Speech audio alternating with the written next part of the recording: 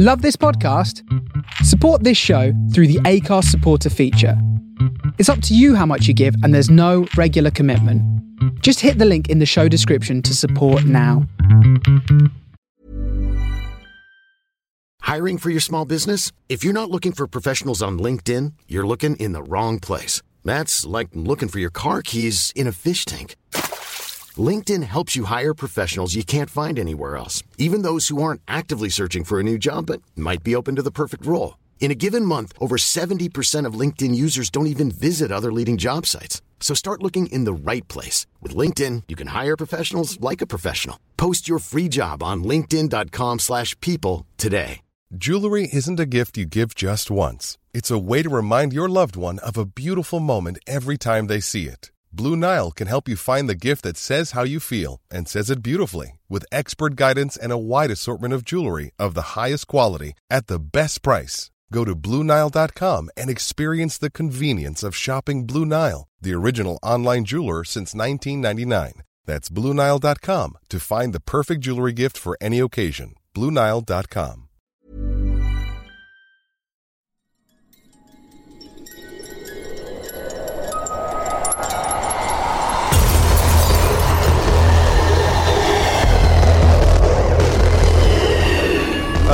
Welcome to the Horror Hangout, a podcast where two bearded film fans watch the best and worst horror movies and talk about them. My name is Ben Errington, and I'm joined by Andy Conduit Turner. Hello. Andy this is strange, isn't it? It's very strange. As I was saying just now, I just said some words out loud that I don't think I've ever actually uttered in my life. I've only ever listened to them coming from the mouth of Mr. Luke Condor with a K, who isn't on today's episode. Can you believe it? These are unprecedented times, Ben. This is what an unusual. What's an unusual feeling, isn't it? We should probably confirm that Luke is alive and well. He's just busy this evening, right?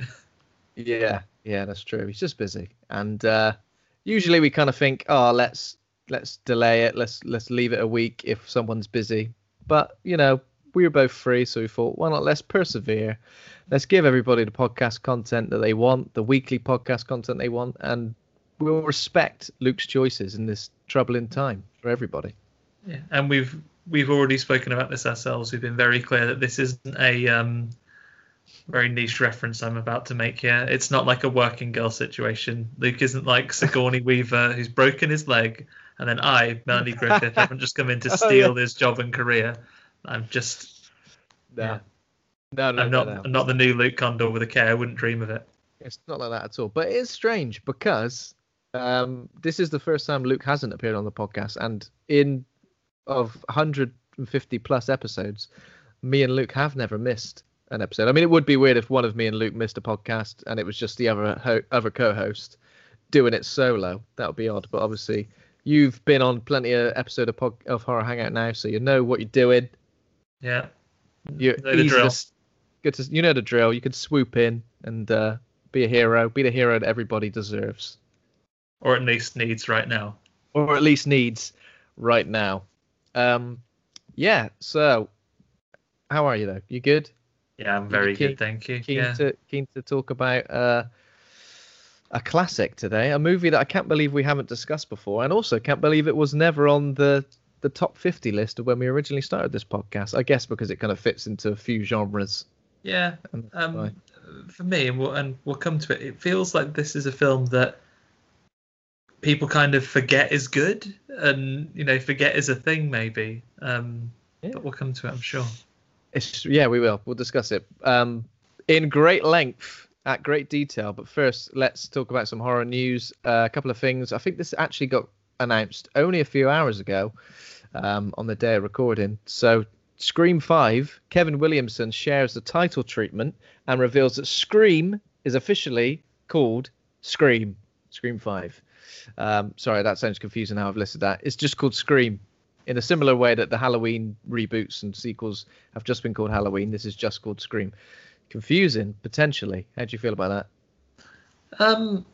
I think I'm fine with it. It gives me questions as to, does it have any relation to the others, or Well, it's the same cast, isn't it? It's got Neve Campbell, it's got Courtney Cox. I think everybody who is alive by the end of Scream 4, I guess. Yeah, I don't know. Maybe it means nothing narratively, and it is just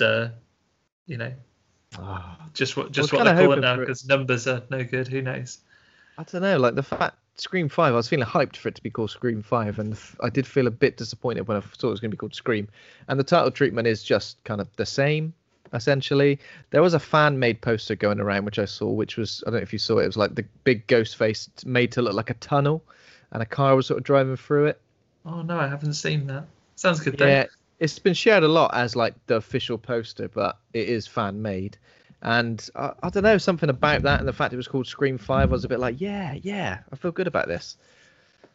Maybe they're saying just Scream, but then the Scream, the S will be a 5. They've got us.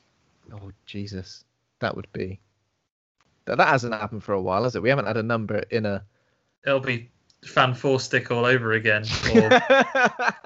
Or for 13 Ghosts. 113 Ghosts. 313 Ghosts. Fan 4 Stick. Wow. I heard somebody made a reference. They said maybe Scream is the name of the remake film version of Stab in this. Super meta, if that's the case.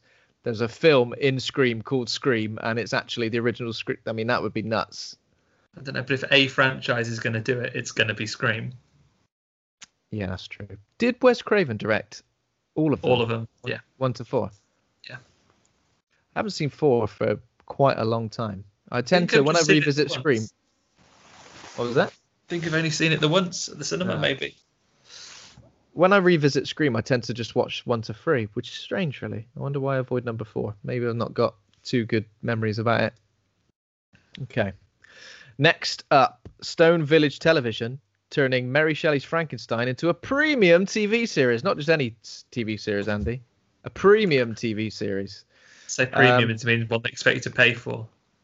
Yeah, that sounds about right, doesn't it? So it's Stone Village, partner with international producer Black Box Media, being written by Bradley McManus, who wrote Bodyguard of Lies. That doesn't sound like anything that we've heard of. It will be set in Europe, focused on the behaviours obsessions of a scientist exploring the fine thread between life and death, all set against the context of a year in which dependence on scientific breakthroughs has been paramount. So does that mean set against a backdrop of modern times? Could do. Are they talking about, when they say that, are they talking about in the context of this year with scientific developments?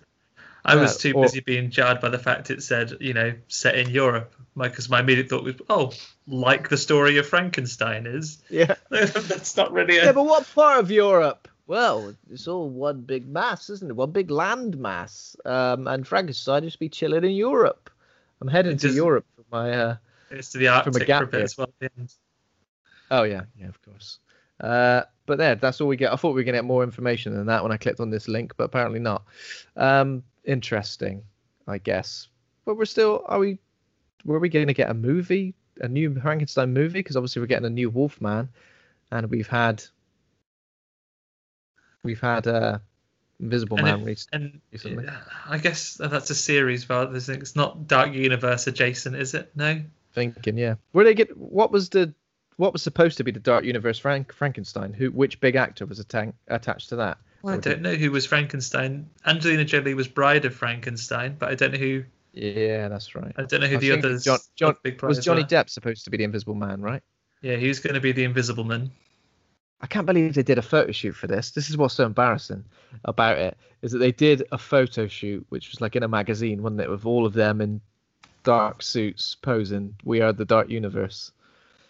Jesus. You can see why it's appealing. I imagine if you're a producer, you're one of the money men, you see the money that effectively it's MCU and Fast and the Furious, which has pulled it off, right? Having this like connected universe of stories. You see how successful and lucrative it can be, and you want to do it, but in ways, and not to enrage the internet here, but some would argue that the way that, for example, the Dark Universe and maybe by extension DC Comics film universe did, if you try and rush it, it can go incredibly wrong, right? Yeah, definitely. So there's rushing it, but there's also the way fans kind of the fan backlash that you can get from pretty much anything now, not just a movie being released, but sometimes just a trailer. Obviously, talking Sonic the Hedgehog here. The fan backlash seems to have a hell of a lot of power and swing as to whether a franchise has any legs at all. Yeah, and can fundamentally change that movie, because like Sonic went through masses of changes. As we've mentioned it now, I want to say this on record. Bearing in mind it's made by the same producers.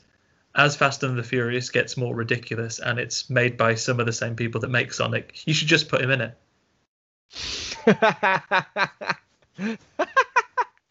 You would go if it was Hobbs and Shaw with Sonic in Fast and the Furious 10, All About La Familia. What a time!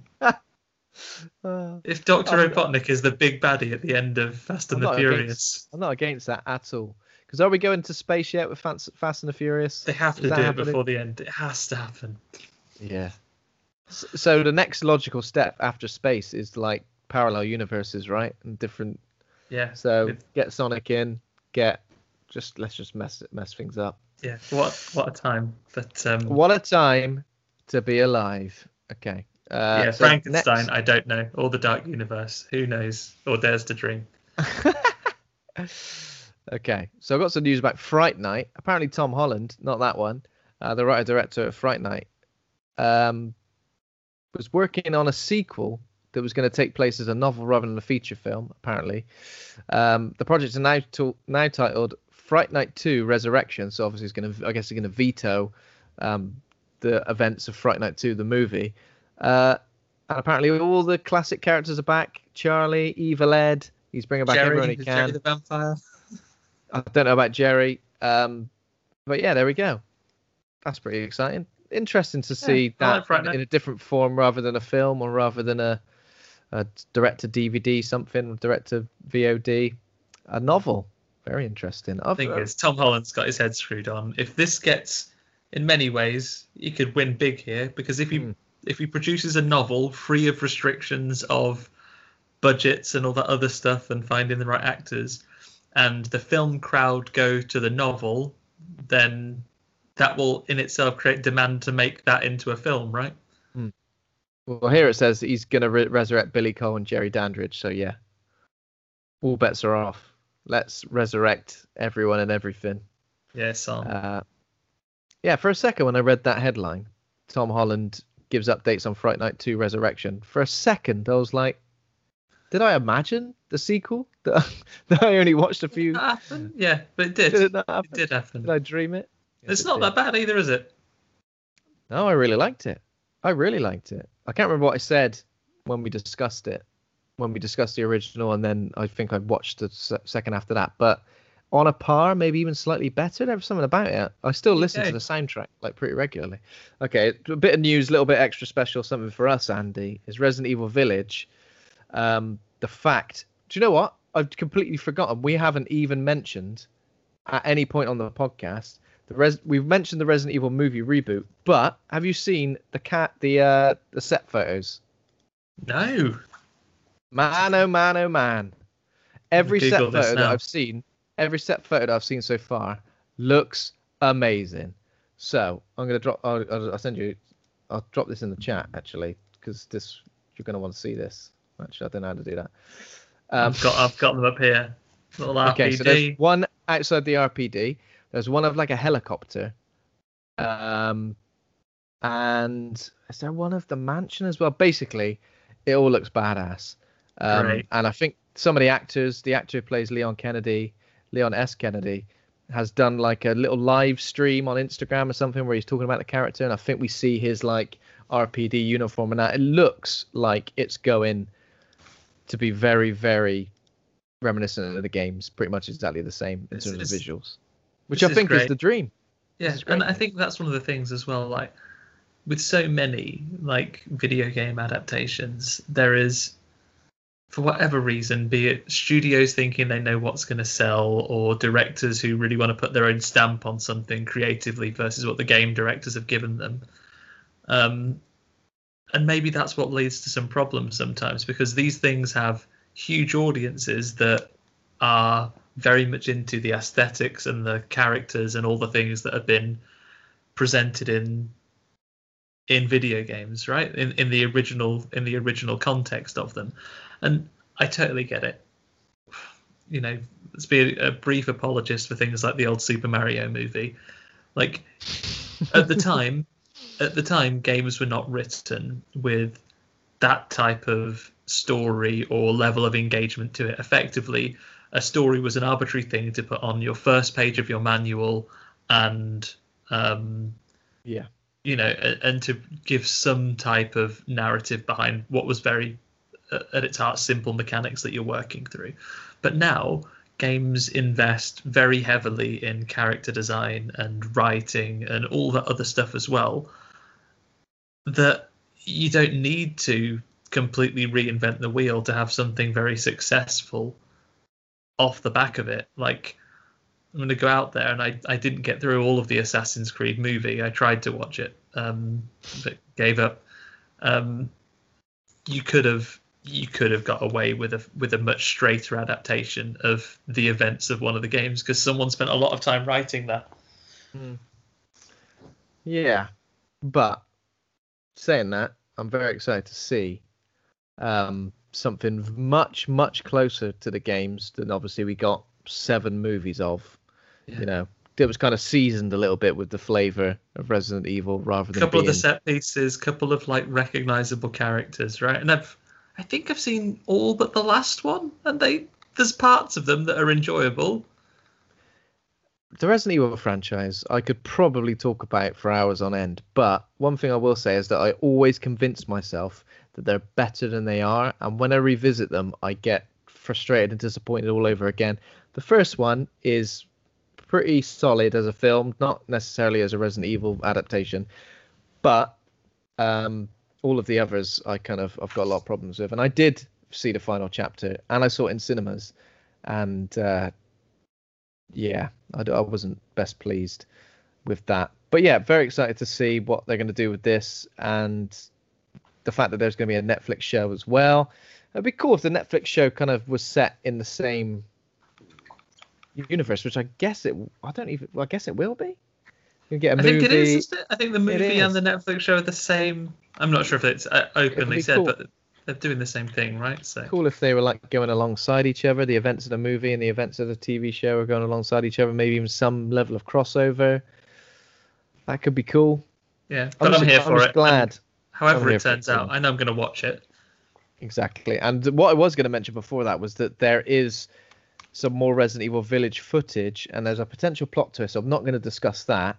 But I don't know if you saw, there was some footage with sort of various celebrities playing the PS5 for the first time, and there was a woman who I don't actually recognize. I think she might be an actress. I'm not sure, but she was playing PS5, and she was playing. There was like more footage of Resident Evil Village. So basically, what we've seen in the trailers, that sort of area, but her sort of running around and doing various things.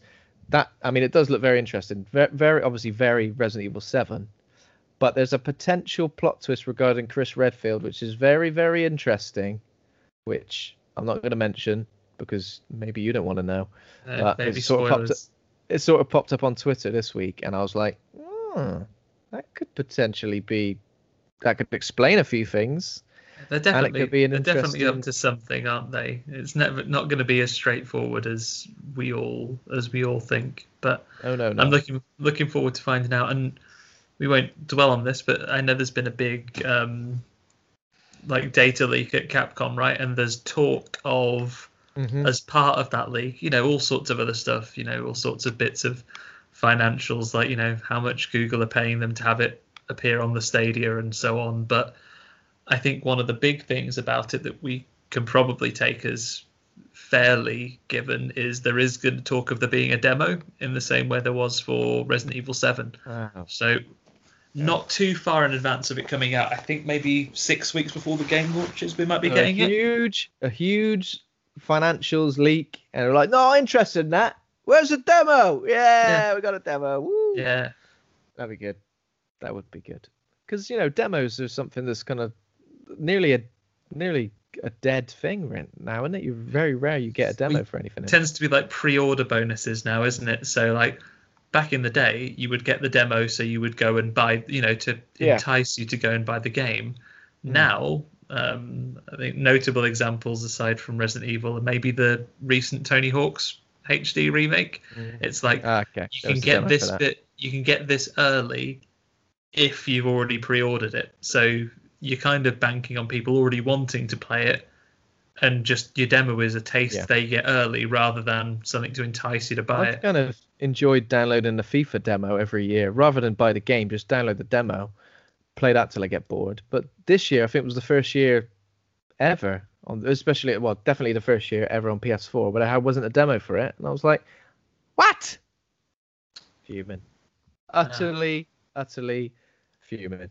There we go. That's all I got for horror news this week. Have you seen anything of note this week? Apart from today's film, no. I've been, I guess, after all the excitement of Halloween and the movies around that, I've had a little bit of a break. I've watched a couple of completely unconnected series. We went through The Boys, which was great, both seasons of that, and then we just finished before coming to sit down to record with you tonight, Ben.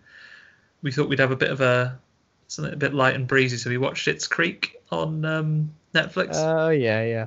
I've not seen that, but I've heard good things about it. Very funny and very, very heartwarming at parts as well. Maybe a couple of tears in that last season. It's been an emotional couple of days, Ben. Well, it's good to get those emotions out sometimes, Good to have a cleanse, Happens every now and again.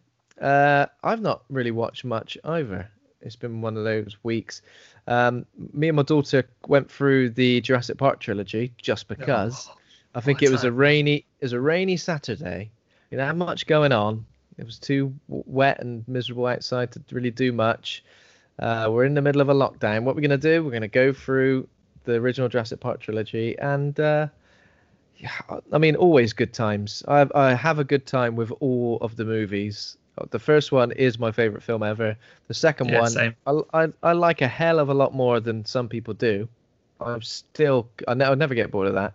And the third one, as I mentioned on Twitter, it's got a velociraptor saying, "Alan, I think you just need to stop there and go, don't make any more of these films because we've hit the peak of what they're ever going to be." You've hit the peak of cinema. And Jurassic Park films, even the ones, even the last one, which got mixed reviews from people, I think Jurassic Park to me is a lot like pizza. Like at its best, it is the best you're ever going to get, right?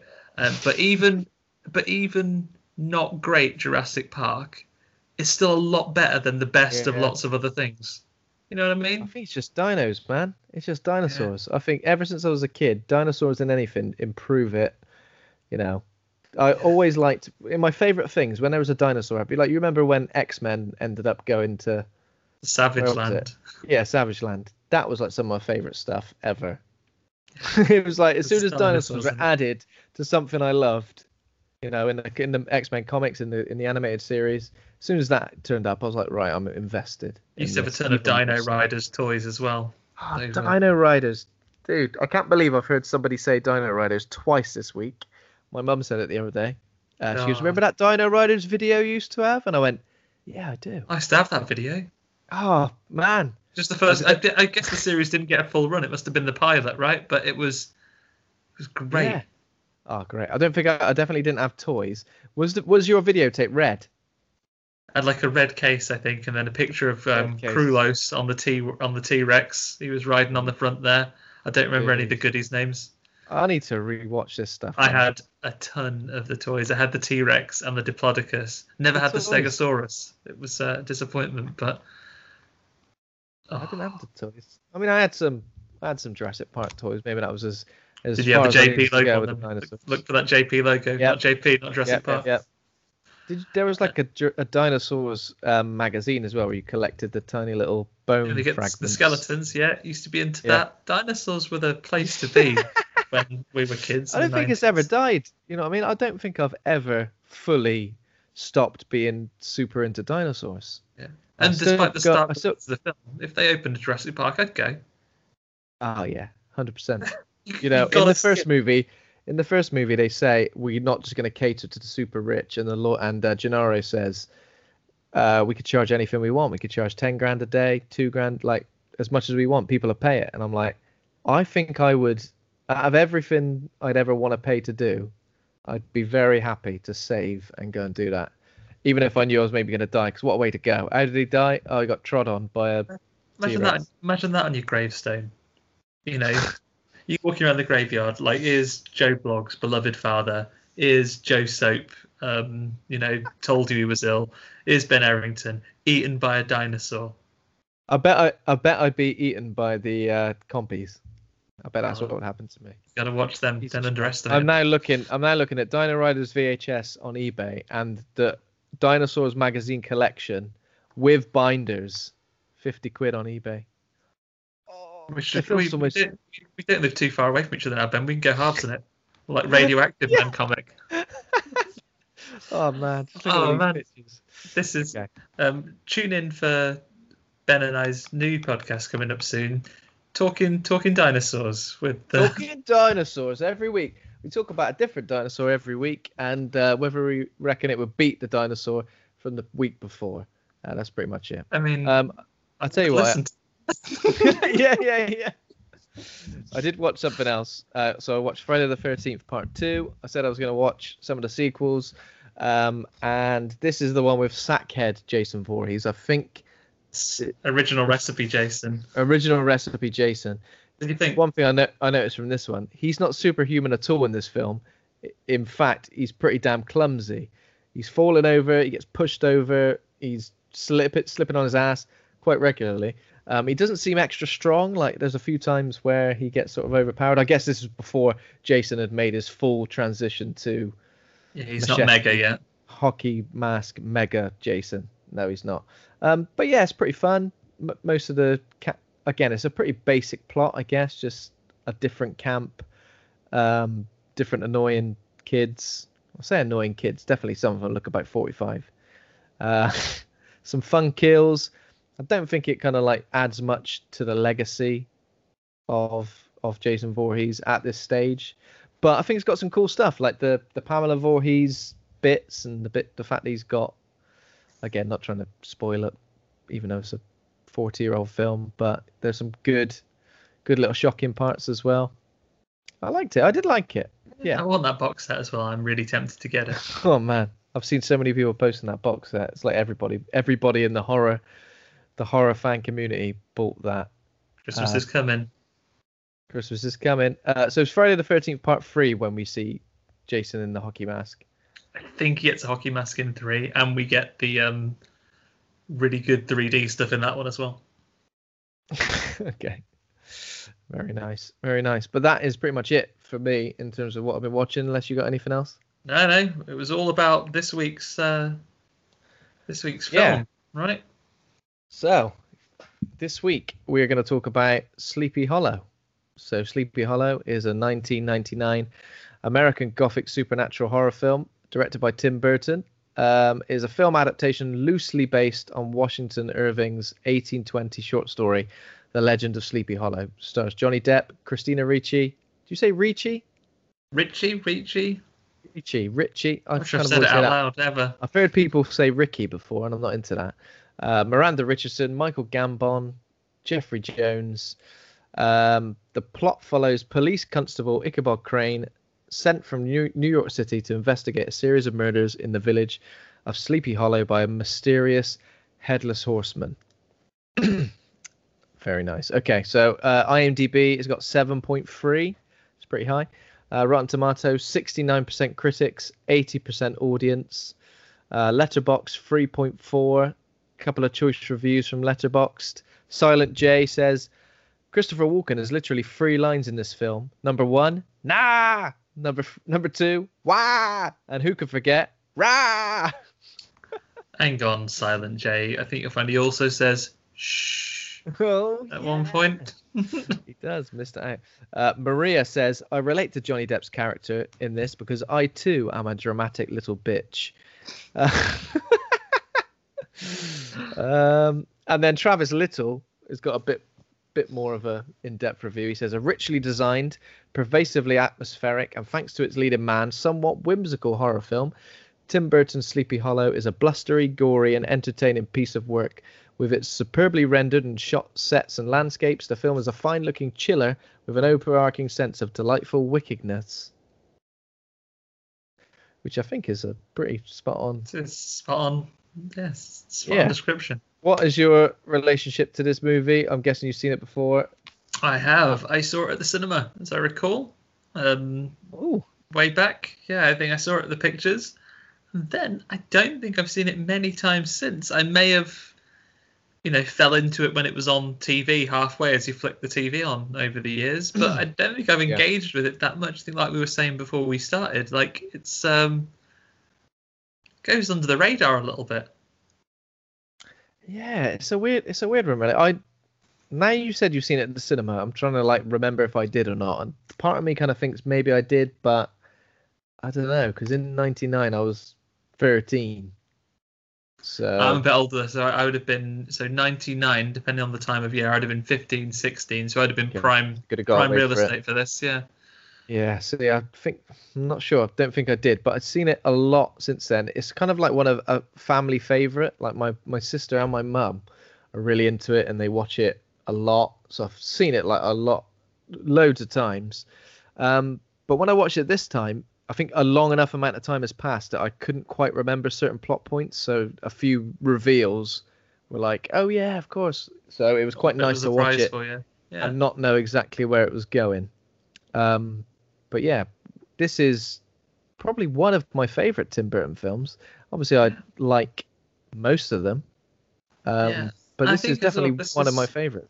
This is perhaps this is aged better than some of the others have as well, because it's already a period piece. It's not meant to be contemporary at the time it comes out, right? So it's meant to be set in the days of yore.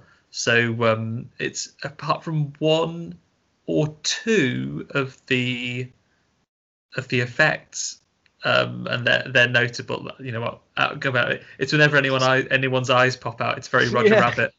But apart from that, it's actually held up really well. The CGI kind of looks good until those eye popping out moments.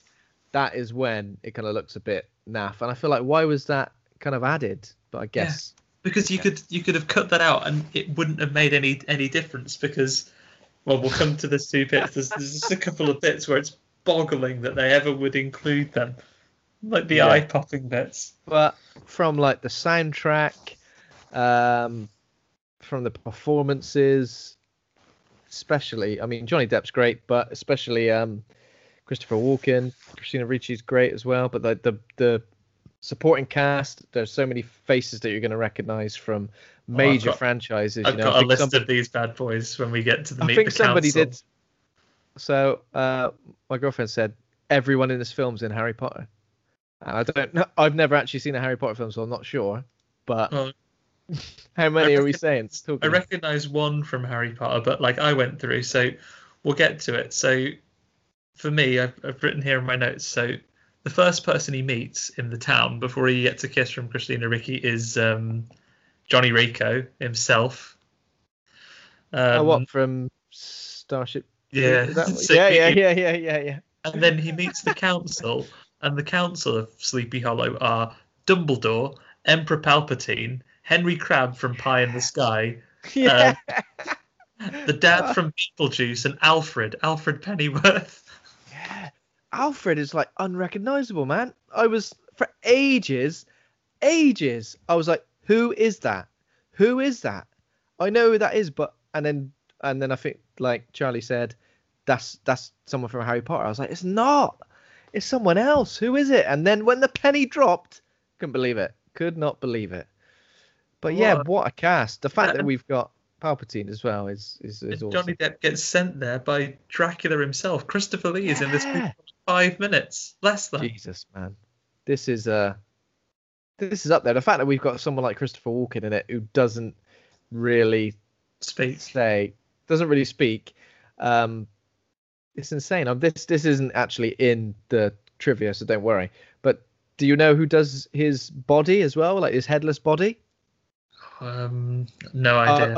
I'm going to give you a hint. Keep thinking Star Wars. Think of someone who's probably well known for being physical rather than an actual actor. Okay, so I think for the maybe is it the guy that plays Darth Maul? He's very acrobatic. Correct. Ray Park. Yeah. Ray Park. I was gonna give you another hint, which was gonna be what happens to a toad when he gets struck by lightning. But this is the thing, like they've got, it's like top of the range, absolutely everybody. Minor parts, the young kid actor is really good as well. But like everything just seems to just work, and it is probably like the best like gothic horror. I mean, I really like it's like Sweeney Todd's great as well, but this kind of like captures the Tim Burton gothic horror better than anything he's ever done for me. Did you guys cover this when you were chatting with Alice about, films to introduce younger kids to horror? Like, I don't know if we did actually. Where would you put this in? Do you think your daughter would take to this, or would it be too much? No, I think it'd be too much. There's a lot of severed heads. There's a lot of blood. There's actually a tree full of severed heads. I think that's just a little bit too much. I don't know. Next year, maybe, yeah. Something about this film, obviously, like, yeah, younger, probably good for a younger audience, but there's always been something that's kind of got under my skin about it a little bit. I don't know if it's like the witchy stuff, Christopher Walken's teeth, his little filed down points teeth. But yeah, it's great, and so it was based on just a short story, not a book. I thought it was maybe a book, Legend of Sleepy Hollow. Not something I've ever read. I wasn't familiar with the book. I'm not sure I've ever read it. I'm sure it'd be quite easy to find, but I was familiar with the story from. It's on an old VHS cassette I have recorded from the TV when I was a kid. I'm not sure whether it was presented as a double bill when my parents recorded it for me, or just the way it had, sunk up when you recorded them. But there was a couple of animated short stories. There was this, so Legend of Sleepy Hollow, and there was the Phantom of the Opera as well. And they'd done animated versions of them, sort of these gothic stories, and it was great. I used to really like it, so I came to it knowing vaguely the story from that. It looks like it's been adapted like quite a lot of times. There was a 1922 film. There is like a TV show from 2013. There's a series, right? Like a sci-fi one. Yeah, which I don't know if I just completely missed that, but it's set in modern day. Is that right? Am I correct? Yeah, pretty sure it is. I don't know much about it other than that. I'm assuming it's going to take place in Sleepy Hollow. And is there literally a headless horseman? I've no idea, but Sleepy Hollow is like a borough of New York now somehow. Oh, right, okay. But no, never watched it. Well, yeah, it looks like it's been adapted absolutely loads. But yeah, so let's talk about the cast. So obviously we got Johnny Depp as Ichabod Crane. He's a quirky yet sympathetic constable, infatuated with modern science, bringing that into his police procedures, which obviously everybody else kind of says, "You're off your head, mate. What's wrong with you? Off your head." Yeah, just torture people and get confessions. But that's pretty much what they think. But you think that obviously was happening at a point. Yeah. As police procedures evolved, there would have been like just one guy probably going, we got to try and don't move the body. Don't move the body. Why not? He was huddled up. I had to lay him out. Got Christina Ricci as Katrina Van Tassel, yeah, who's like the daughter of the town's richest farmer.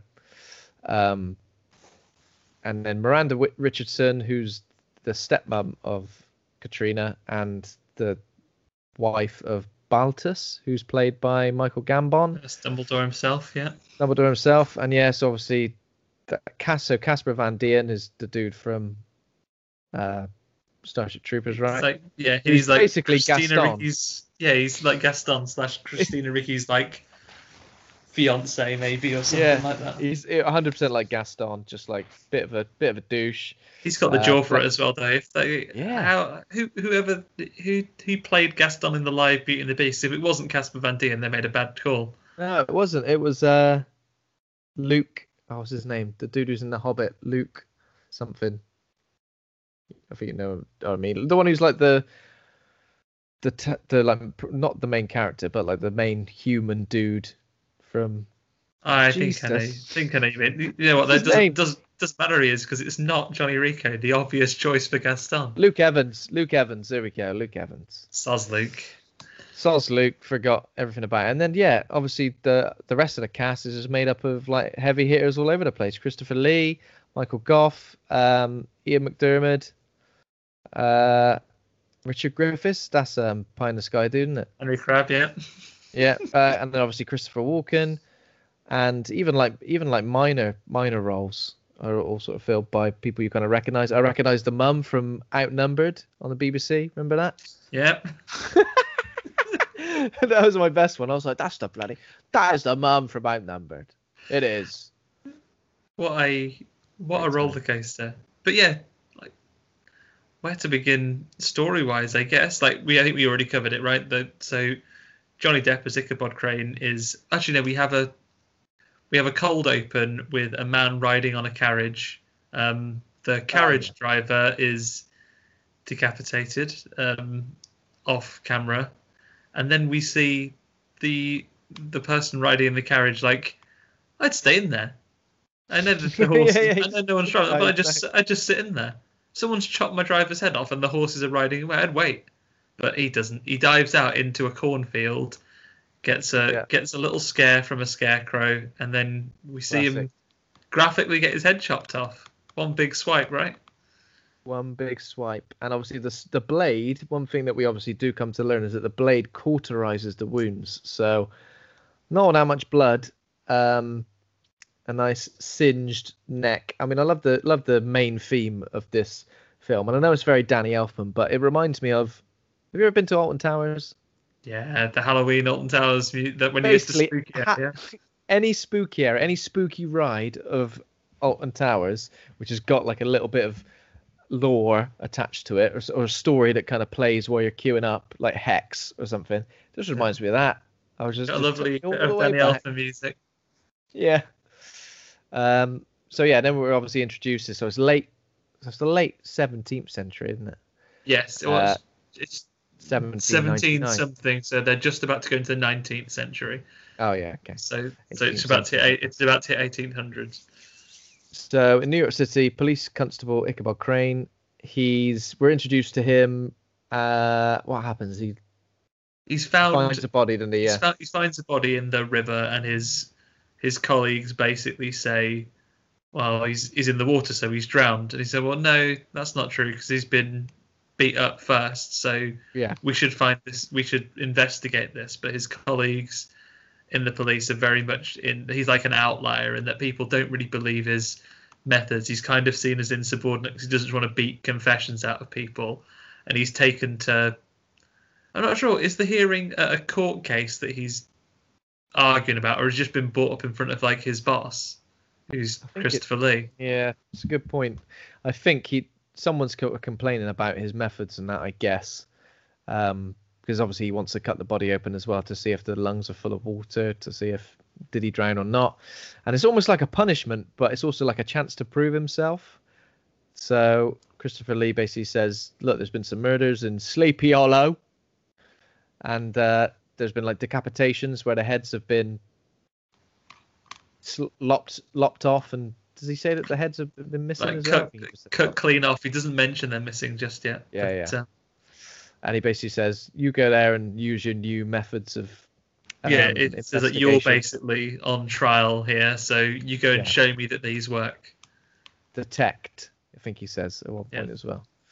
So he sends him to Sleepy Hollow, and as soon as he gets there, so he's got, let's talk about Johnny Depp for a second, because he's got this constant look on his face, which is like, I really don't want to be here. I shouldn't be here. But also, I might be sick. That's kind of the face he's got at any one time. He's almost like he's got his hand with a handkerchief constantly ready to cover his nose or something. Yeah, he's an odd character in the fact that he is clearly quite comfortable with like autopsies and blood, and he doesn't believe in the supernatural or the unexplained. But he's very fainty. I guess it was the old Very days. fainty. Yeah, people in the old days fainted a lot more, didn't they? Because you could die of having a really stressful day in the 1800s. Oh, I've had a stressful day at the office. Are you all right? Might No, die. I've got a brain fever. I'm probably going to either have to go and live at the seaside for like a year to get better, or you might just go to bed and just wither away. I feel like going to the seaside has stressed me out. Oh, Jesus Christ. Oh, it's expensive yeah. here. It's expensive here. Jesus. Oh, man, everything's just... Oh, this And if you're B&B walking on with the your- coast. Walking with the chips, the seagulls might come and try and snatch it. Maybe worse. You're on the beach, someone's dug a load of holes, you end up falling down one, breaking your leg. Oh, God, this tide comes in. Oh, Jesus. Oh, yeah, well, we've got to watch the tides. Are they coming in? Are they going out? And can I take my dog on this beach at this time of year? Like, oh, And then imagine that. Where's the park on the seafront? I can't. Imagine that, but in the 1800s as well. Even worse. Even worse. That's why they die of it. Yeah, But, and you couldn't even go to the beach and expect to see a little bit of skin because everyone would be covered pretty much from You had there. war clothes at the beach in the 1800s. You were... More clothes than you'd wear in London. Exactly. So yeah, He goes a lot. So talking about Ichabod Crane as well, is that like he's clearly quite capable of a lot of things. He's got this kind of like air of like clumsy, like because he can deal with stuff. Like when things start to kick off in the action and he needs to defend himself, like he's all right at it, but he kind of does it in this weird, like nonchalant, clumsy, almost like everything's an accident while he's managing to survive. Yeah. He does. He's right. I think this is like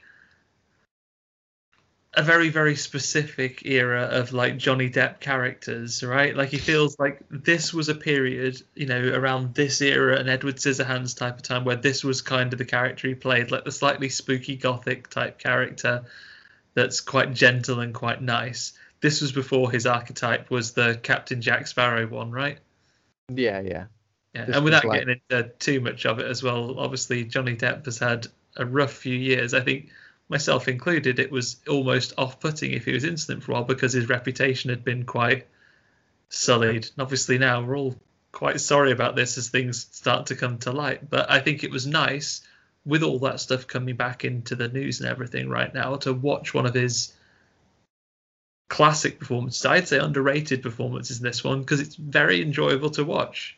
Yeah, I think he's a real focus, obviously as the lead, but something about his performance, considering how many other big names there are surrounding him, many of the like laughs or like the real interesting and entertaining moments came from him, and he's not over the top in it at all. He's kind of got a very understated performance, but I did really enjoy it.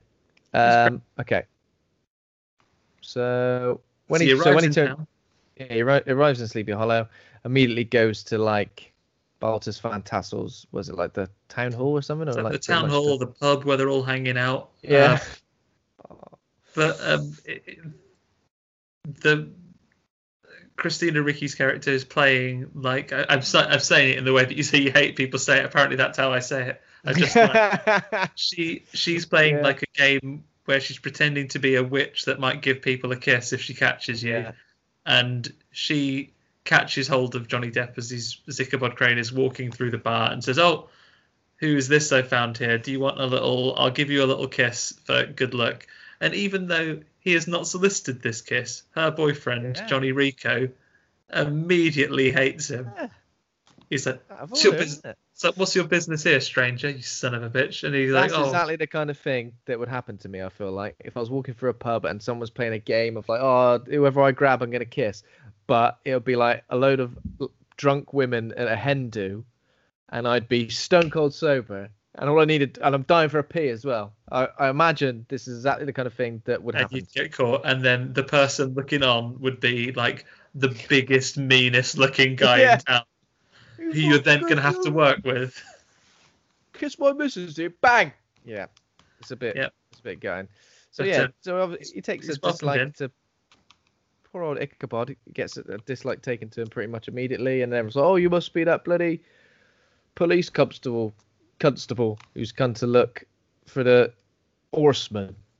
And then does he immediately go and meet, like, basically so the council, Mr. Van Tassel welcomes him and said, "Oh no, you'll stay with us. We're really happy you're here." And doesn't like the maid say while she's setting him up in his bedroom, like, "Oh, thank goodness you're here. Things have been absolute bollocks. What all these murders?" So he's ushered straight away to meet the council. This is where we get like literally like a who's who of these like characters. This is when we see the Emperor and Henry Crabbe and the dad from Beetlejuice, and these are all major characters in the community, right? They're like the town elders. So it's like there's like a justice of the peace, and it's the Reverend and the Doctor, and so these are all like major characters in this small kind of rural community, right? Yeah. And obviously pretty much from the get-go, and obviously we do understand why, is everybody just believes it's a supernatural thing. Nobody thinks that somebody's responsible, because I think Ichabod does say we're going to find who's responsible, and they kind of go like, we know who's responsible. It's the Hessian. So when they say the Hessian, that is just like a soldier, right? I didn't know if the Hessian was meant to be a soldier, or whether it was meant to be like he was from a particular. Yeah, I thought whether it was a rank or something, but I think they say he's a mercenary. So yeah, they pretty much then explain. They call him a Hessian mercenary, and obviously when I think Hessian, I just think of like the sacks. Hessian sack. He just says, yeah, exactly. Oh, there you go. Hessians were German soldiers who served as auxiliaries in the British Army. So they were like German mercenaries that joined the British Army during the War of Independence, I guess. Yeah. And may or may not have had something to do with sacks. But what we do learn from this little flashback we get now is that, he was a rough old character. But you know what? He did love his horse. Yeah, he loved his horse. When his horse got a bit injured, and the horse comes back, spoilers, but like he gives it a little stroke and is like, "You take it easy here, I'm running." And then this is when he gets stitched up by kids. He sort of hushes them, but then they snap the branch anyway, and he gets murked by the soldiers. Yeah, the soldiers. Well, he puts up a good fight. I think he chops off a couple of limbs, even takes a head or two off, doesn't he? He's dead good. But then they stab him, and he's down on all fours, and he gets beheaded. And they dig a nice little grave for him. How long ago was this supposed to happen? So the American Revolutionary War. I made a note of it. So we see he's chopped off, and then he's buried, and then his horse comes back and sort of mourns at his grave. So this horse loved him too. And then they said at the end, like, "Oh, he's been buried in these woods for like 20 years."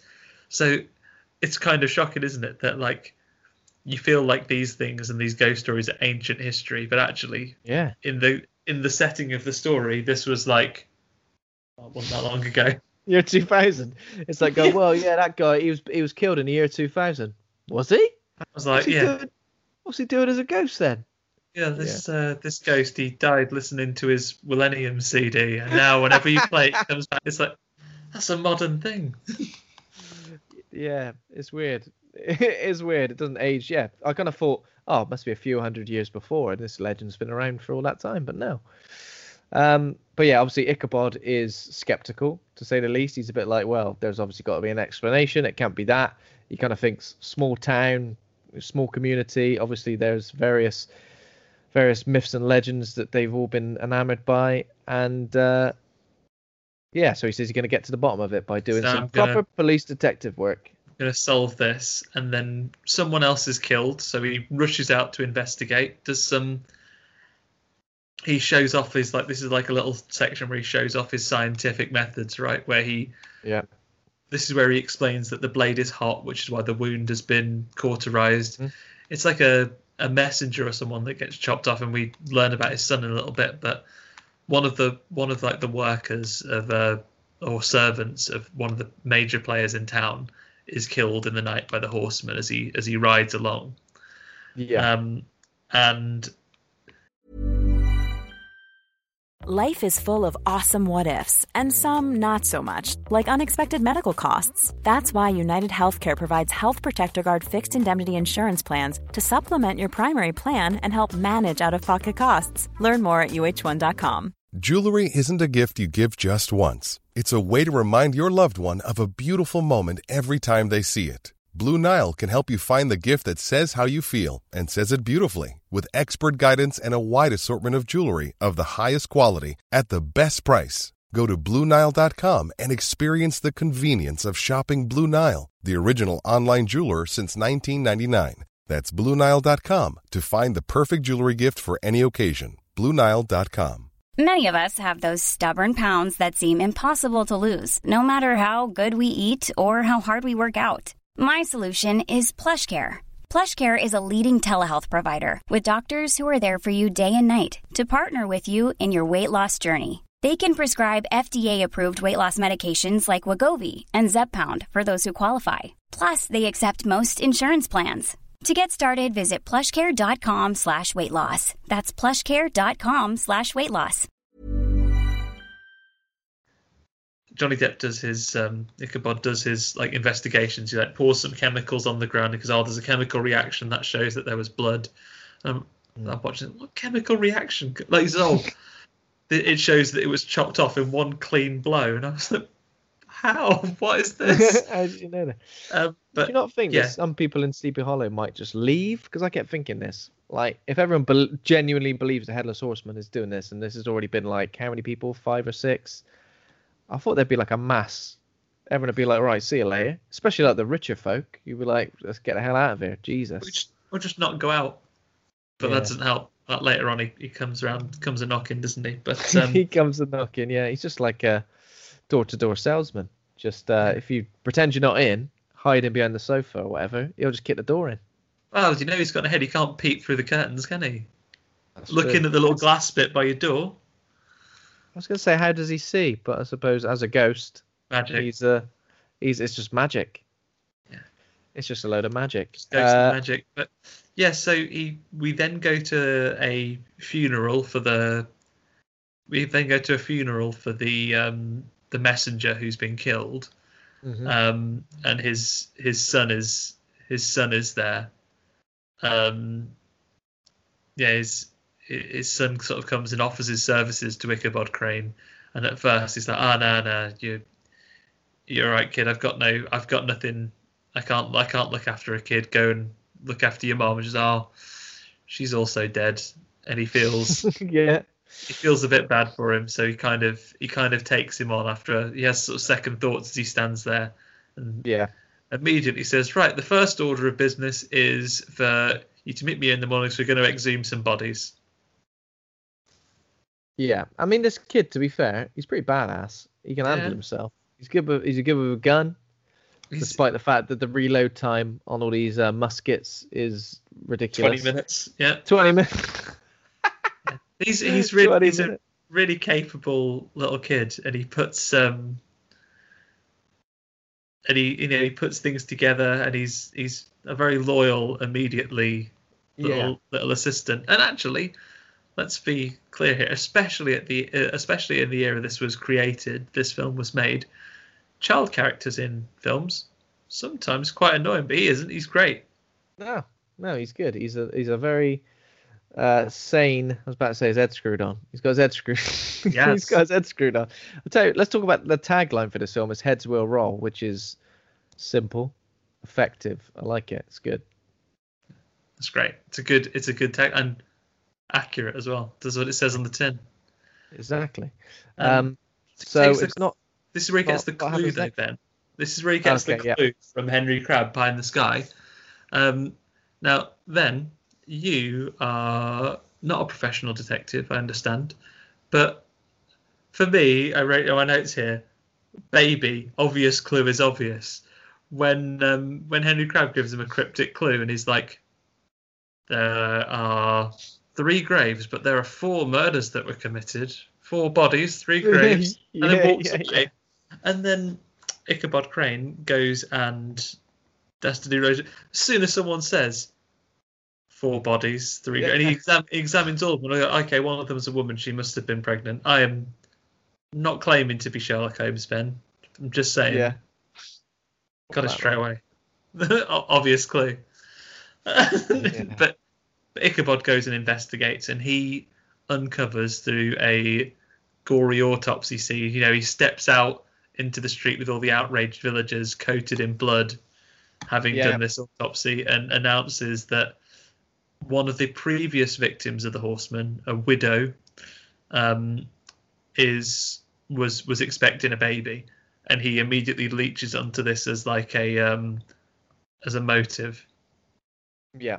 And the town's a bit up in arms because obviously this is him showing off his methods.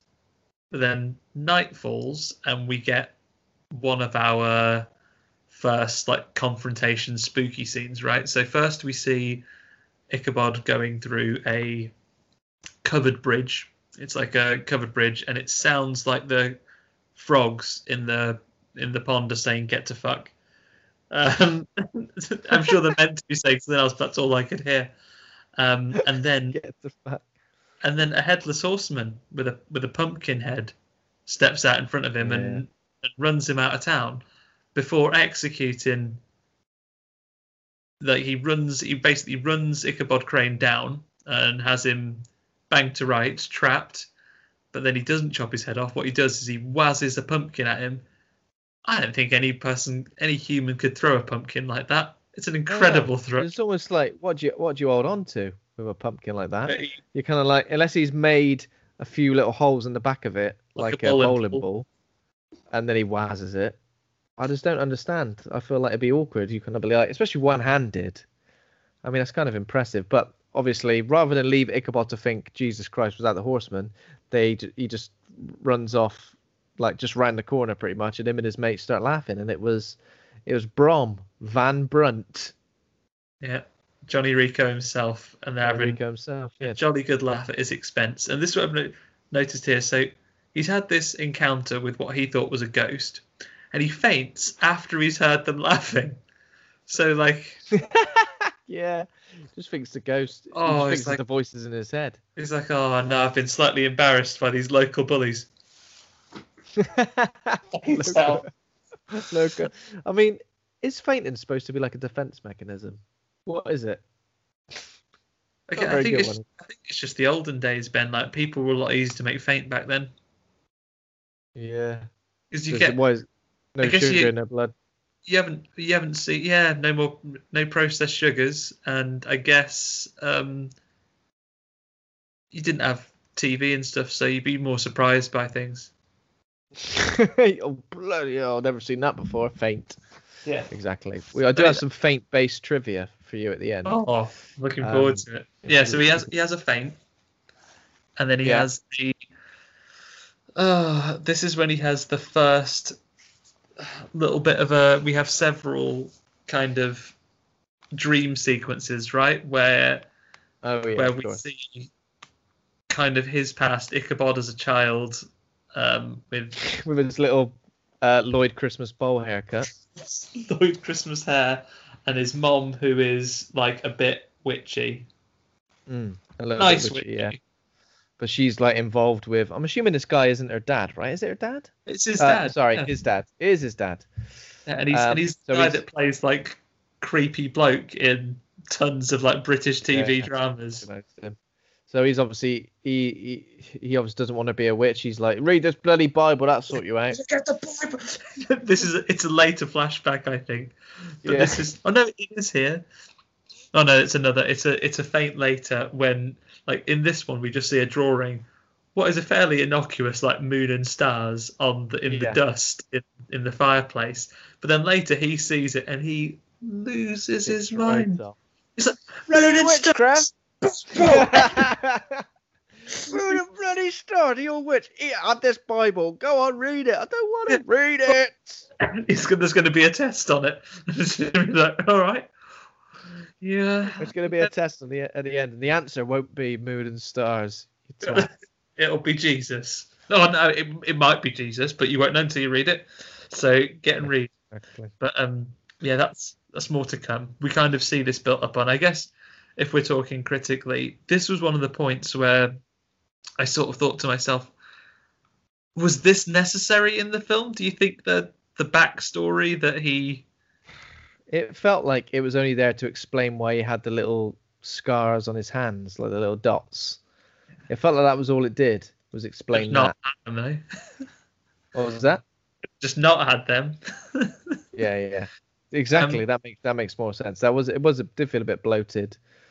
I guess if anything, you could say, like, he explains a bit later on that was when he lost his faith. So maybe that's to explain why he likes science. Yeah. I mean, love science. He hates the moon and the stars because of that. You could have just had a scene where he was at school and someone going, "Oh, today's a science lesson." He's like, "Oh, that's interesting." Oh, right. A what? Science. Okay. Loads of like flashback dreams where he's like getting an A in science. Oh, you're dead good at this. You're doing a chemical reaction based on a sword taking someone's head off in one clean swipe. Yeah. That's where he learned it. This chemical reacts if it was one chop. Now, if the smoke is blue, that's 2 chops. Red, 3 chops. Yeah. Should have been that, but it wasn't. It's this that kind of has the background. But he wakes well in the morning. He's been taken in and looked after. And this is where we get another little bit of kind of setup for the future as well, right? So in a discussion with Christina Ricci, she gives him a book. Yeah.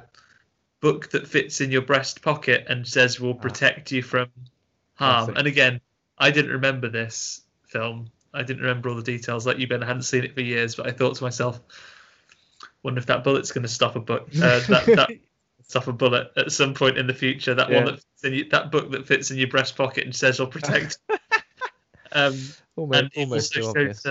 Also shows her the optics puzzle about the red cardinal. You know, the one that's in a cage, a bit like BioShock Infinite, when he's like, "This is the bird and is the cage, and this is a." Fascinated by it, though, Christina Ricci. Fascinated. She's like, "What the have you done that then?" Careful she doesn't faint. That would have been embarrassing, wouldn't it? But this is another one of his like kind of detective points as well. And this is actually I'm making light of it, but this is one of those cool things that makes this a fun detective story, because it gives you as a viewer all of these pieces, especially if you're saying this is partially aimed at a family or younger audience as well, you know, that's really getting into this type of story. It gives you the thing, you know, when he talks about how, okay, it isn't magic, this is optics, as in what you see isn't always what's real, which is, you know, which comes up a little bit later. It's all right. It's all right, you know. It's a nice bit of setup. I like it. Is it next that Ichabod actually witnesses the horseman killing Pie in the Sky dude? Yeah. Yeah. So I can't remember exactly what are they. I think he's leaving, isn't he, Phillips? Yeah, he's ready to get out of there. Ichabod goes after him, says, well, "Where you going, mate? Don't mug me off." Yeah, I know the truth. This is that you were covering up the fact that this person was pregnant. He says that as the justice of the peace, he was trying to give her and her baby the protection of the law. She came for advice, so he is now worried that he has to get out of town because he's worried that he knows too much and is going to be finished off. And lo and behold, he is in short order. Who should come along but the Headless Horseman himself? The Headless Horseman. So this is obviously quite cool because it's quite a good reveal. The sheep start sort of running away. We get obviously the classic lightning, and then it's a very good shot where we see him emerge from the mist, the Headless Horseman, but from quite far away. So we kind of see him coming right up into him, and Ichabod, as you'd expect, he doesn't react. One thing that usually in a film, if someone's tricked and then suddenly they see the real thing, it's almost like it's set up for them to be like, "Oh, come on, not this again." I know, but he doesn't. He reacts in pretty much the same way as you would from seeing that, because Phillips's head is taken clean off, and it's obviously quite funny as the severed head rolls down the hill towards Ichabod and lands between his legs. And Oh no, he does. It gets like taken away, doesn't it? So it lands between his legs, and then the headless horseman stabs it up with his thing, and then after he's run away, then Ichabod faints, and this is where he has his second like flashback dream about his dad telling his mum to get some Bible. Get some Bible. Have some of this Bible in your ears, in your eyes. Sorry. Read this. So, draw no moons and stars. What makes him then go to the Western Woods? Well, at first he is. He's shaken up. He's really out of it. He is completely off his chops. And they've given up on him. He's had a brain fever for a couple of days. Horseman. Headless. Yeah. And so we know, mate. We've been telling you. I've been telling you the whole time. He's like, yeah, but I believe you now. I've seen it. Yeah, we've been telling you this whole time. And says, "Sorry, I'm better from being temporarily mad. I've decided I am going to pit myself against this ghost, and I will find out why he's doing these murders. So I do believe it's a ghost, but I believe there must be a real person who is pulling the strings. Yeah, and I'm going to find out what it is." It's quite crazy how quickly he goes from, like, usually in a movie when someone's whole belief system is completely upended, in terms of their character arc, it might then take them a while to get back on the straight and narrow, but it's pretty instant. He's like, right, okay, I'm on board with this. I've seen it with my own eyes. But maybe that's as a character. He is the kind of person who believes what is kind of there in front of him as physical evidence. So he's seen a ghost, and he's like, surreal. Yep, goes surreal. There we go. He goes to the Western Woods just with Mazbuff, isn't it his name? Yeah, young Mazbuff. Young Mazbuff. He's the only one. Obviously, he does ask for other people to volunteer, and they don't. And as they're walking through the creepy woods, they go to like just a cave, and it's literally a cave with a woman saying "woo," because as they find it because there's someone going "woo." What's that? Can't be. It says here in the Wikipedia thing, a crone, old woman who may be disagreeable, malicious, or sinister in manner. Essentially, she's a witch, though, right? Yeah, she's a witch, but she seems really helpful. Yeah, terrifying but helpful. And she decides to do a little bit of a magic to get possessed, so she can give him a clue. This is where we get the eye pop. Yeah. Oh yeah, of course. Because she's got like her hair is brushed back because her hair or a veil normally covers this witch's face, and then when she does like a bit of a jump scare and lunges forward at him, she has like big empty eye sockets, and her eyes come out on stalks, like as if a Looney Tunes cartoon just saw like something spooky. She changed herself down before she gets possessed. Yeah, so she can't reach whoever it is. She pretty much reaches him now. It's because he leans forward like an idiot. He's like, hello. Lean forward and goes to touch her as well. Like, if you saw someone chaining himself up, I think you'd maybe kind of know that potentially what was going to happen next. She chains herself up and then does a test that she can't reach him. Yeah. Excuse me. Amazing. So basically gets the information from her. She basically says the horseman's grave is at the Tree of the Dead, which is like, 5 minutes away? I don't know. It doesn't seem very far, does it? Literally over the road, yeah. And then they see like the flash of somebody on horseback just ahead. Ichabod goes on to try and see who it is, and he's basically ready to pop a cap in whoever's ass it is. But it's Katrina who's come after him, and she's gone. No one else wanted to, so I did. So I did the right thing, which was wait until you'd already left and then come after you and somehow get ahead of you and then scare the living shite out of you. Very helpful, Katrina. And then they have a little moment, but it's interrupted by young Nazareth, who's like, found the Tree of the Dead, it was just over here. And he chops into it. Oh, yeah. He gets all bloody. Thankfully, most of his clothes are black rather than white, because otherwise that is not coming out. He chops into the tree, which is bleeding, full of blood. And in the tree finds all the heads that have been gathered so far by the Headless Horseman. Yeah. So pretty much every severed head. I think the first one we see is like pie in the sky, dude. The latest one, obviously, whoever the latest head was there, goes right at the bottom of the pile. Yeah. He arranges them like that. Maybe it's like you've got a spreadsheet, you can sort it however he wants, and he sorted it by oldest to newest. Are you giving me a spreadsheet analogy, Andy? That's not like you at all. No, not like me at all. But yeah, that's how he does it. He's just an organised Hessian. He's just an organised Hessian, exactly. You might be able to filter them by the types of person they were, men and women. Sort age. It out. Yeah, but then they're interrupted in their investigation where like a portal opens in the tree, and who should come out but the headless horseman's horse, and like they find his grave, they find his body, and then the body itself doesn't move, right? The roots of the tree kind of touch it, and then a ghost of him comes out of the tree, like it manifests in a body from the tree. Yeah. But off he goes, and not only is the headless horseman back, but his horse also must have some sort of unfinished business, because that can also come back from the afterlife. Yeah. The horse's unfinished business is the fact that his bloody Hessian died, and he couldn't find anyone else to kind of take his place, so... It's a bit unfair that the horse has gone to hell, though. Yeah, it's a bit unfair. But maybe it's just a bad horse, we don't know. Yeah. We would kicked a child or something like that. What if that happens? You get reunited with your pets when you go to hell or heaven. Imagine if you and your pets had opposite moral alignments, though. It'd be sad. That'd be the saddest part. Oh yeah. Like if you'd had a really good life and you get to heaven, but your dog had actually been mean, so there he was. Oh, he's not here.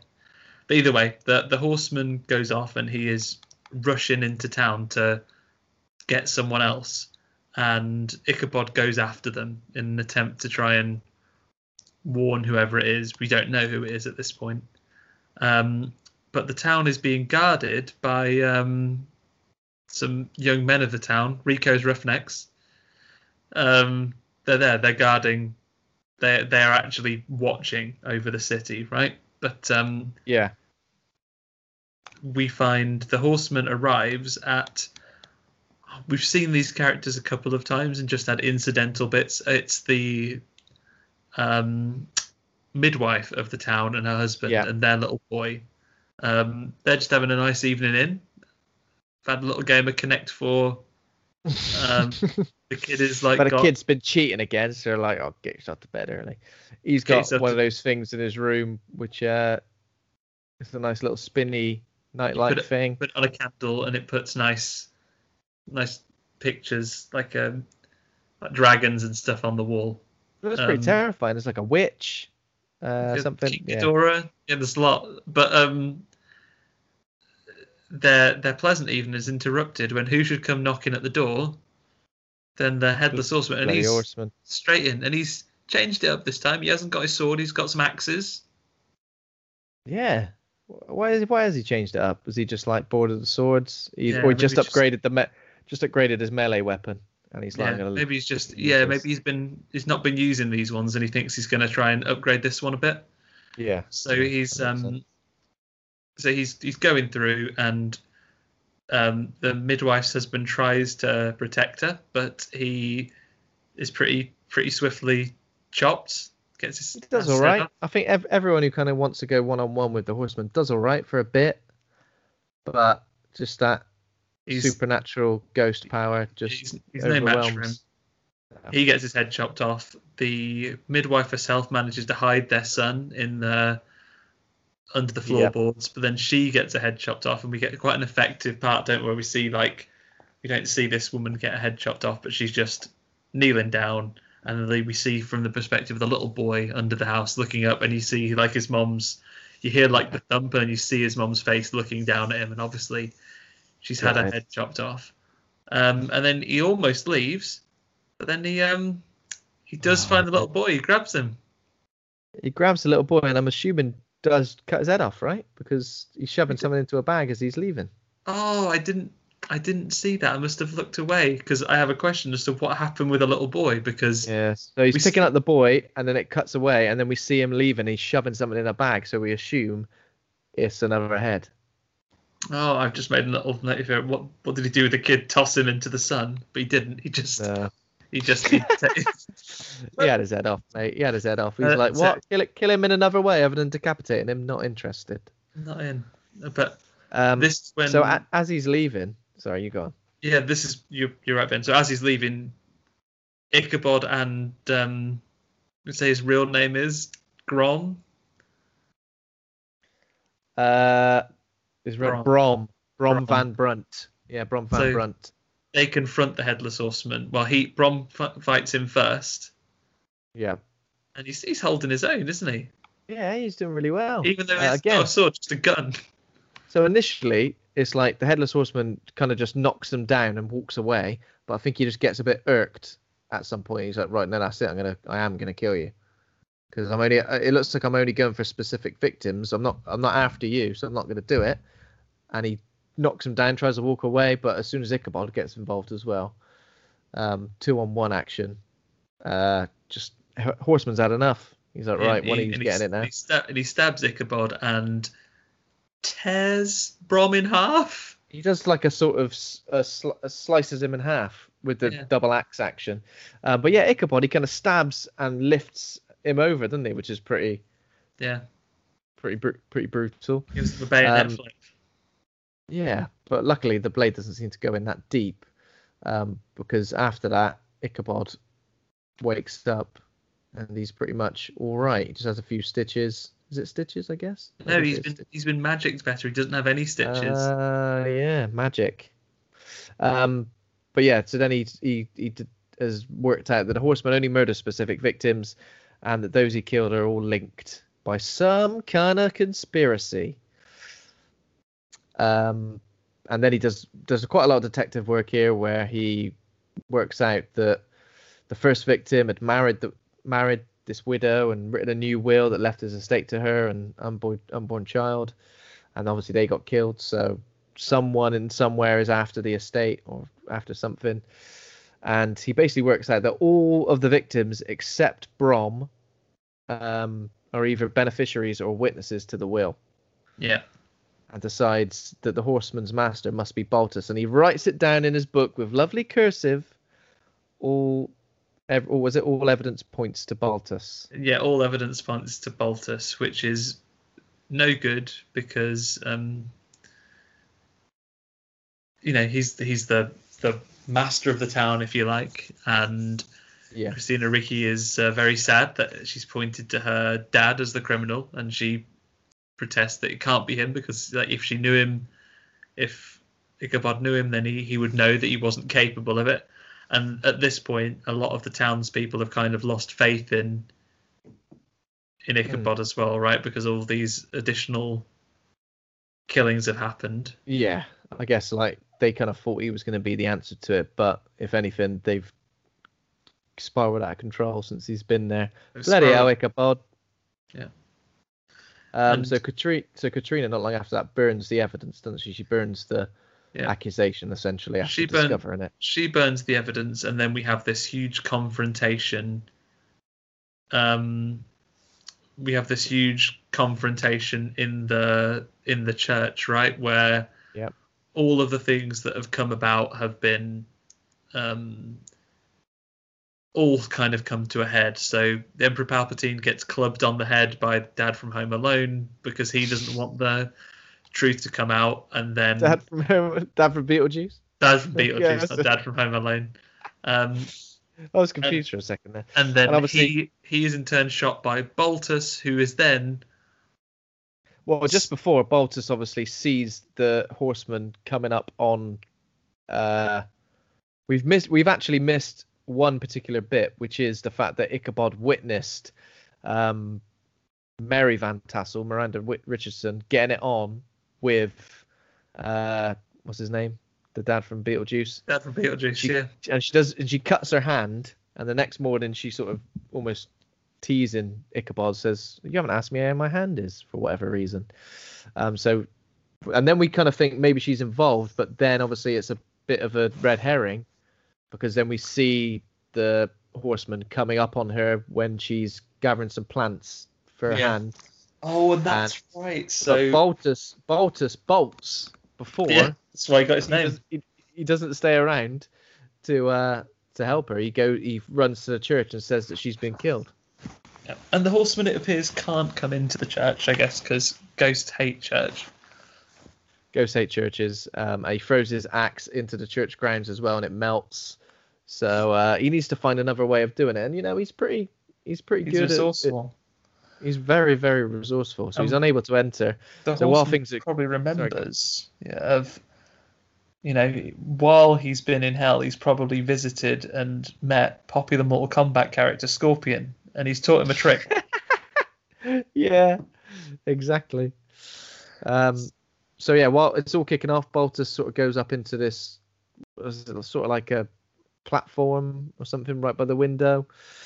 Horseman grabs some rope, gets a spiky fence post, and basically flings it in, harpoons him, drags him out across the church grounds all the way to the fence, and then slices it off his head. And everybody basically sees it. Katrina faints, another faint, and then we see a large diagram drawn on the church floor, which is the same as the one that was drawn underneath Ichabod's bed. So yeah, at this point, he basically just thinks it was her, doesn't he? He basically just gets to the point where he just assumes it's her via some sort of witchcraft. And she was cursing him with the evil eye. So we jump to the next morning. He says to young Nazbeth, "You can never say that it was her. There's no proof, so even though I think it's her, but I'm just going to go. I can't investigate this anymore. I've gone back and I've failed." And he gets in the coach and starts to head back to New York. And much like any commuter, he goes to get some entertainment out. So he gets his $17.99 equivalent of his DS out for while he's on the thing. He gets out his little optical illusion twister. Yeah. And I mean, how much gives him an idea. That really give you? Hours. I reckon 4 seconds, and I'd be like, I'm sick of this shit. Yeah, it's like sick of cage, bird, both together. Both together. What's gonna happen next? Oh. It's that one that says, surely the pleasure of that is showing it to other people and amazing them by it. It hasn't really got that much mileage for you yourself. Yeah, exactly. So what is it that sort of kind of makes him go back now? He realizes. Well, he does, by playing with his DS. He realizes that what I said earlier about optics and what you see might not be what it is. So he turns the coach around and heads back, but unfortunately, he's not in time for. He doesn't get there in time because our heroes, young Nazbeth and Christina Ricci, are captured by the evil stepmother who was behind it all along. She wasn't dead. The person whose head was chopped off was actually a servant. The servant girl, and obviously Ichabod works this out. He goes to the morgue, sees her hand. This cut was made after the person was dead, but when we see Miranda Richardson killing the servant girl and making the cut, she makes the cut like immediately. Like, would that affect things too much? Probably not, but we like to believe that. And then we do get a classic bad guy explains their entire plan, because they think they've won. So while I explain my entire plan. Yeah, so basically her family used to be there, and they were in one of the ruined houses in the town, used to be their home. They were left penniless after the parents died of disease or something like that. The family that have been behind everything didn't help them, basically. So she's fucked off. And she was one of the two kids. Her and her sister, one of the two kids that snapped the branch. That was a bit I couldn't remember. That was a bit that was new information to me. I'd forgotten that bit completely. I'd forgotten that was them. And her sister was the witch in the woods. Yeah, of course. She's killed her. She's gone chopped her head off as I don't really know why. I guess to cover her tracks. Because old witches are notoriously great witnesses. yeah, exactly. So basically she explains absolutely everything, how she got into the household, the Van Tassel household, and how she drew everybody else into the plot, and the fact that she's been using the Horsemen to eliminate all the heirs and witnesses. And there we go. And then she does her final summoning, which is to summon the Horsemen to get these guys. Katrina. I just kept thinking, how did she summon the Horsemen to like not kill her? Come and pretend to kill me, but only so my husband runs away, and then I don't know. You think like maybe she's just getting better at summoning him. I think if I could summon the Headless Horseman, you'd have good intentions, but eventually you'd start to abuse it, wouldn't you? Like if you had the Headless Horseman's skull in your cupboard, I'd be going to get my shopping every week. It'd be like, right, my click and collect period Headless Horseman is between 2 and 3. You must be there. And he'd be off collecting it up. But this time he's come to collect the head of Katrina. So he's on the way, but Ichabod Crane arrives in time, and we have quite an extended action set piece here, which I guess we don't need to go beat for beat. It begins with blowing up a windmill, and then there's a huge woodland chase on a carriage. I feel this is the point. This is a bit of Scream energy to it, where this time, if this was Scream, this would be a time that Matthew Lillard is in the costume, because the Headless Horseman goes undefeatable warrior to Ichabod Crane Tom and Jerry's bag. Beats him with his bag, and then he chops he cuts the carriage loose, and then he crashes in the carriage, and then the carriage flips over and lands on him. Yeah. Obviously he's invincible, so he can't be killed, but he is. Yeah. They have a big fight, and we come down to the final scene. For some reason, the evil stepmom is somehow where they are, miles into the woods immediately.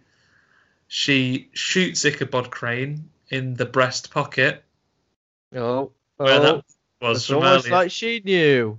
Yeah, it's almost like... Oh, and by the way, that magic spell, Ben, that evil eye thing, he saw it in the book that was actually a very similar symbol, which is for protection. So she was a nice witch all along. But Ichabod Crane is not dead. And then, my little note here, the evil stepmom hoisted by her own petard. If you think about it, Ben, she got rid of the horseman, the Hessian, by snapping that twig. And then just when she thinks she's won, what should happen? Young Nazbeth fucking hammers her with a twig, a big stick. A big old stick. She's KO'd with a twig. Ichabod throws the horseman's skull back to him, and then obviously we get him a classic CGI thing where he disappears off of the screen for a second and then appears, and he's got a few more sinewy bits on his head. And this is another eye pop as well, isn't it? We get some eyes appearing. Yeah. I mean, it looked good until the eye pop. And obviously, talk about Christopher Walken's hair as well, like his shock of black hair, which is pretty amazing. Kind of completes the look. And obviously his sharp teeth. And then he picks up Lady Van Tassel. She kind of wakes up. She wakes up as if she's, what's going on? I didn't hear my alarm. Yeah. Like if you get concussed, it's a bit like just forced to go to sleep. You wake up like, oh, fresh. But he bites her face. He kind of gives her a kiss bite, doesn't he? Like kisses her, but he's got sharp teeth, so he's just a bit of a bitey guy, She'd have had to have kissed him back to get a tongue bitten though, because you can't put her teeth into his mouth. Maybe it was her lips. Who knows? Yeah. Either way, give me your tongue. I don't want to. Give me your tongue. But he bites her, and then they chip off to hell. He doesn't seem too bothered about it. No. He's just like, see you later. That was fun. I enjoyed killing a lot of new people. He strikes me as the kind of guy who probably enjoyed the lopping of the heads. He's not going to be like, you used me. Do you reckon because he's a bad bloke that in hell, rather than being punished, he's like a bit of a celebrity, and he actually, he's got a bit of status there, and he's all right? I reckon so, definitely. And his horse.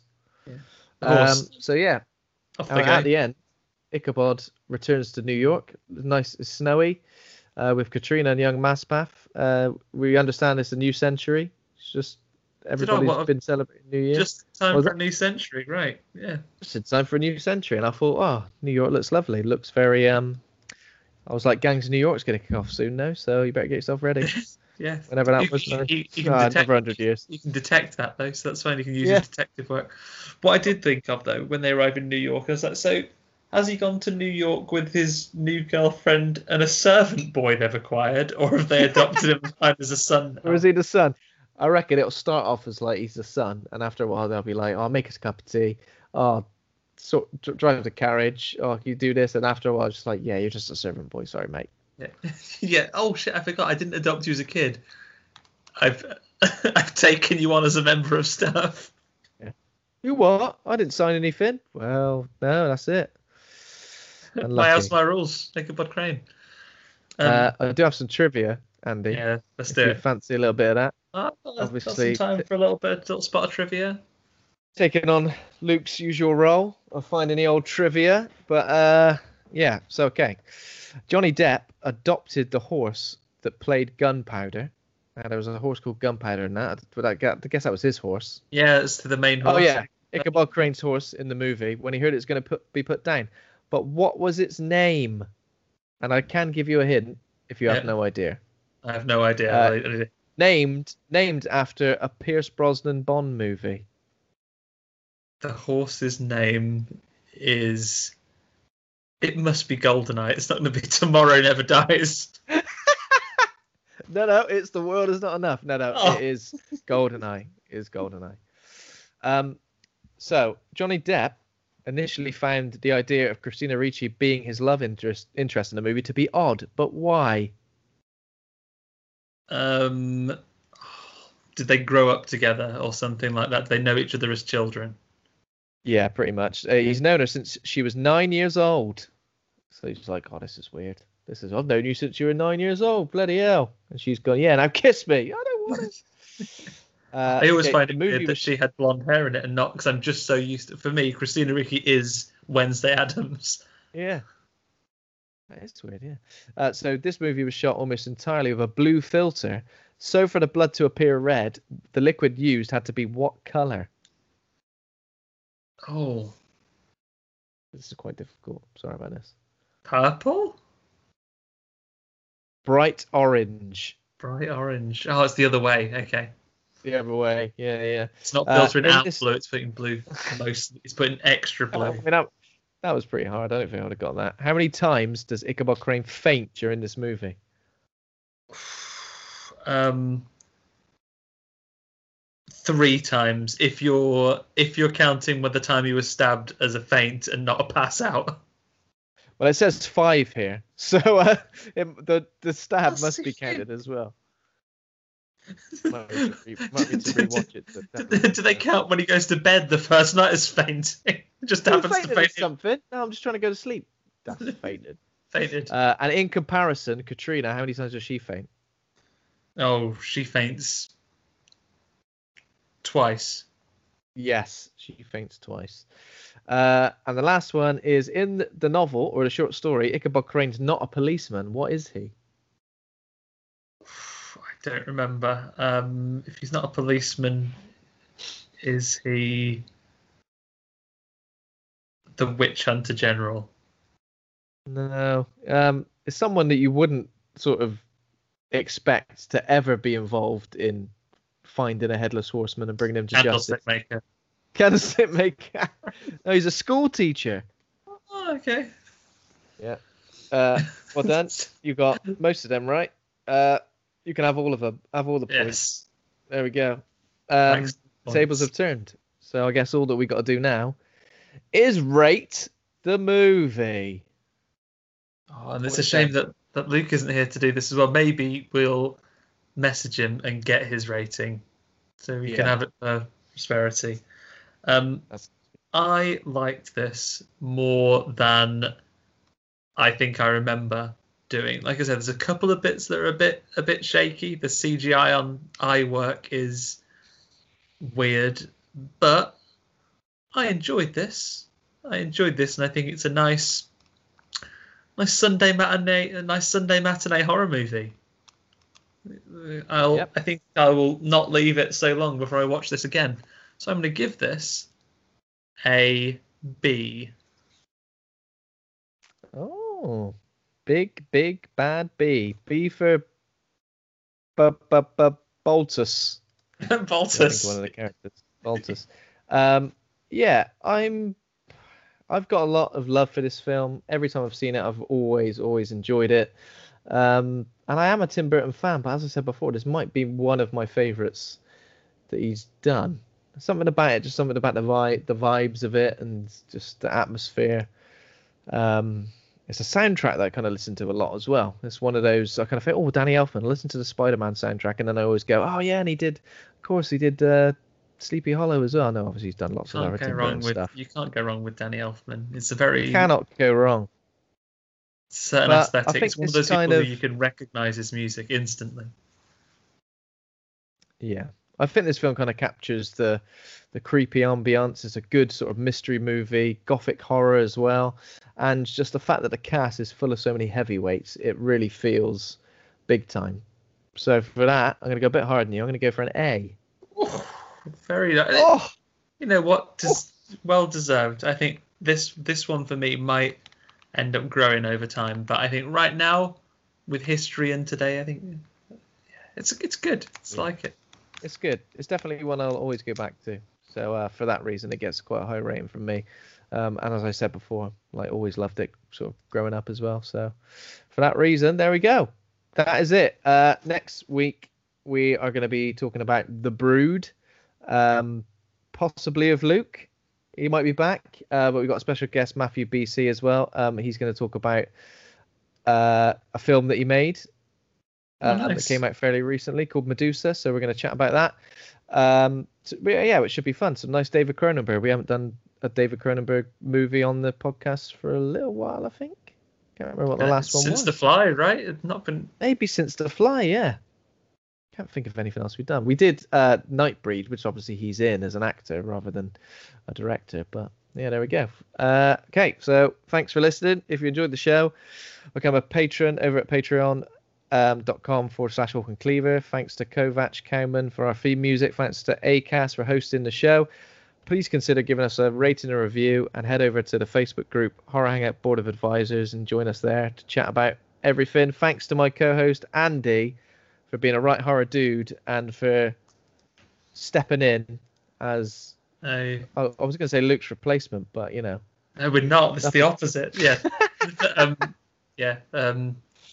Thanks for having me, as always, Ben. It's always a pleasure to join you. And thanks very much for holding my hand through the main hosting duties, because it was new territory for me, especially even that outro. But yeah, we miss you, Luke. It's great. See you soon. Bye. Okay, dude. See you later. Bye bye now.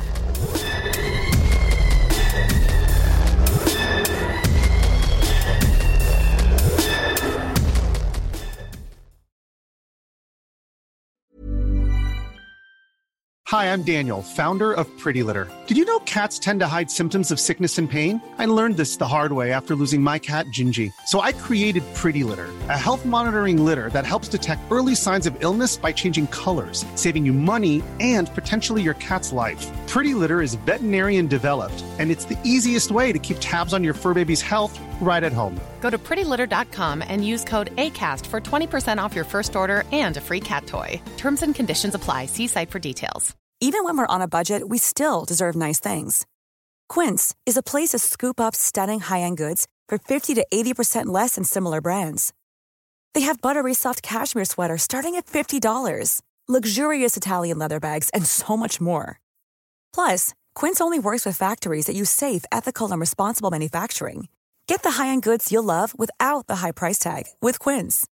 Go to quince.com/style for free shipping and 365-day returns.